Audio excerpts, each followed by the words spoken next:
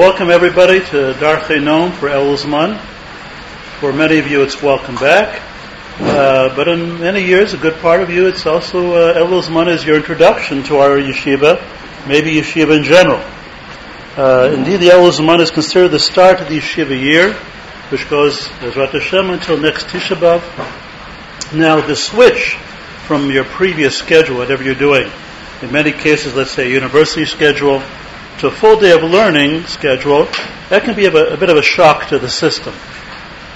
But starting the process in Elul Zman only exacerbates that potential trauma. By nature, the Elul Zman, compared to all the other Zmanim in the yeshiva fiscal year, is very intense in nature. For example, not too long after the start of the Zman, in addition to our regular hour-long Shachrit, we had an extra half hour of Slichot. Great fun.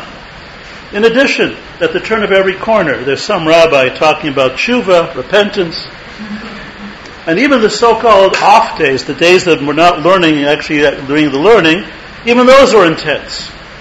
How long is the davening on Rosh Hashanah? For 2 days? And that's not even talking about Yom Kippur. So it's intense.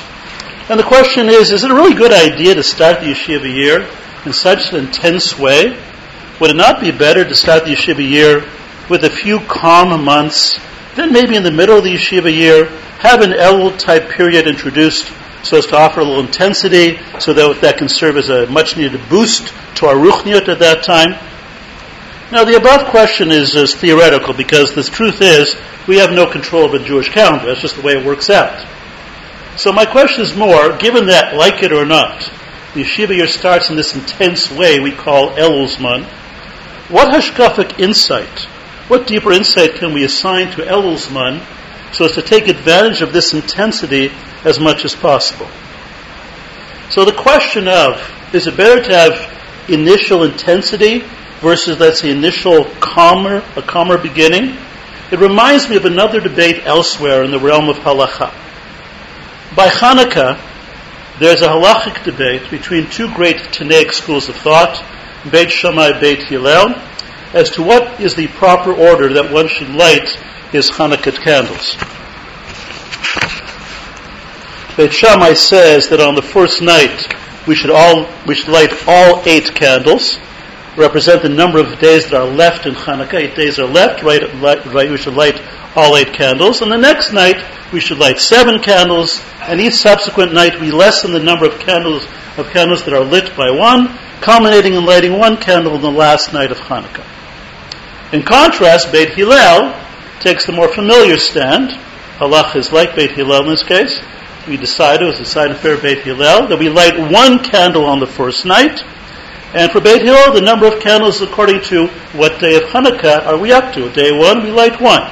Hence, each night we increase the number of candles lit, culminating the lighting of all 8 candles on the last night. So Rabbi Eliyahu Dessler, in his well-known work, Michtav Eliyahu, wants to understand this halachic debate of Beit Shammai and Beit Hillel on a deeper level. If I understood his answer correctly, he suggests as follows. He suggests that this machloket, this argument between Beit Shammai and Beit Hillel, was part of a larger philosophical debate between these two great schools of scholars. He suggests that the real debate has to do with the question, how is it best to influence a person to take on greater religious observance, to take on greater religious dedication? Beit Shammai is saying it's best to immediately expose that person to a great intensity of ruchniut, of spirituality. That initial intensity will provide the push for the individual to break all bonds that are holding him back from properly serving Hashem.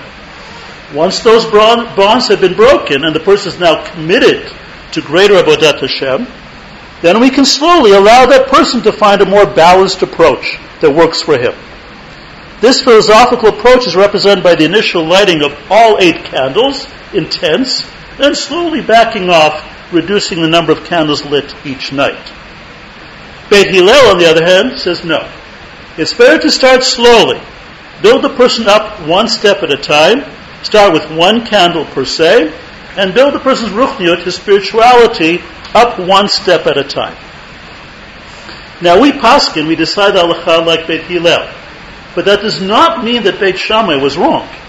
Sometimes we decide halacha like Beit Hillel because it was the assessment of Chazal that the people would be able to handle in a better way the view of Beit Hillel.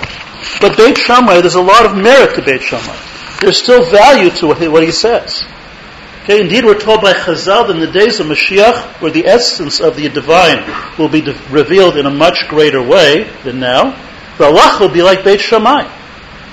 So by Hanukkah, we have to decide the halacha one way or the other. You can't light the candles both ways. Okay, it's either one way or the other. But in other situations, perhaps we can incorporate both approaches. Indeed, in the yeshiva year, we can say that the Elul Zman exposes us to the Beit Shammai approach. Well, let's say the post-Sukkot Fall Zman, which starts more mellow, to be viewed as reflecting the Beit Hillel approach. And both approaches have their merit. Now, I am offering this all in a homiletical way. Please do not write home to your rabbi and say, wow, Dar Chinam was great, we're following Beit Shammai. No. But in Elul, where intensity is foisted upon us, let us at least appreciate the value of that intensity. Beit Shammai views that as a very positive way of breaking whatever bonds may be holding us back and allowing one to fully dedicate oneself to the goal of Avodat Hashem that we are all here to accomplish. It's not easy, this intensity, but if done correctly, with an appreciation of the value of such an approach, it can help you, indeed help all of us, to make great strides in our goal of becoming better Ovdei Hashem, better servants of Hashem. I wish Hatzlacha Rabbah, much success to all of us. Thank you.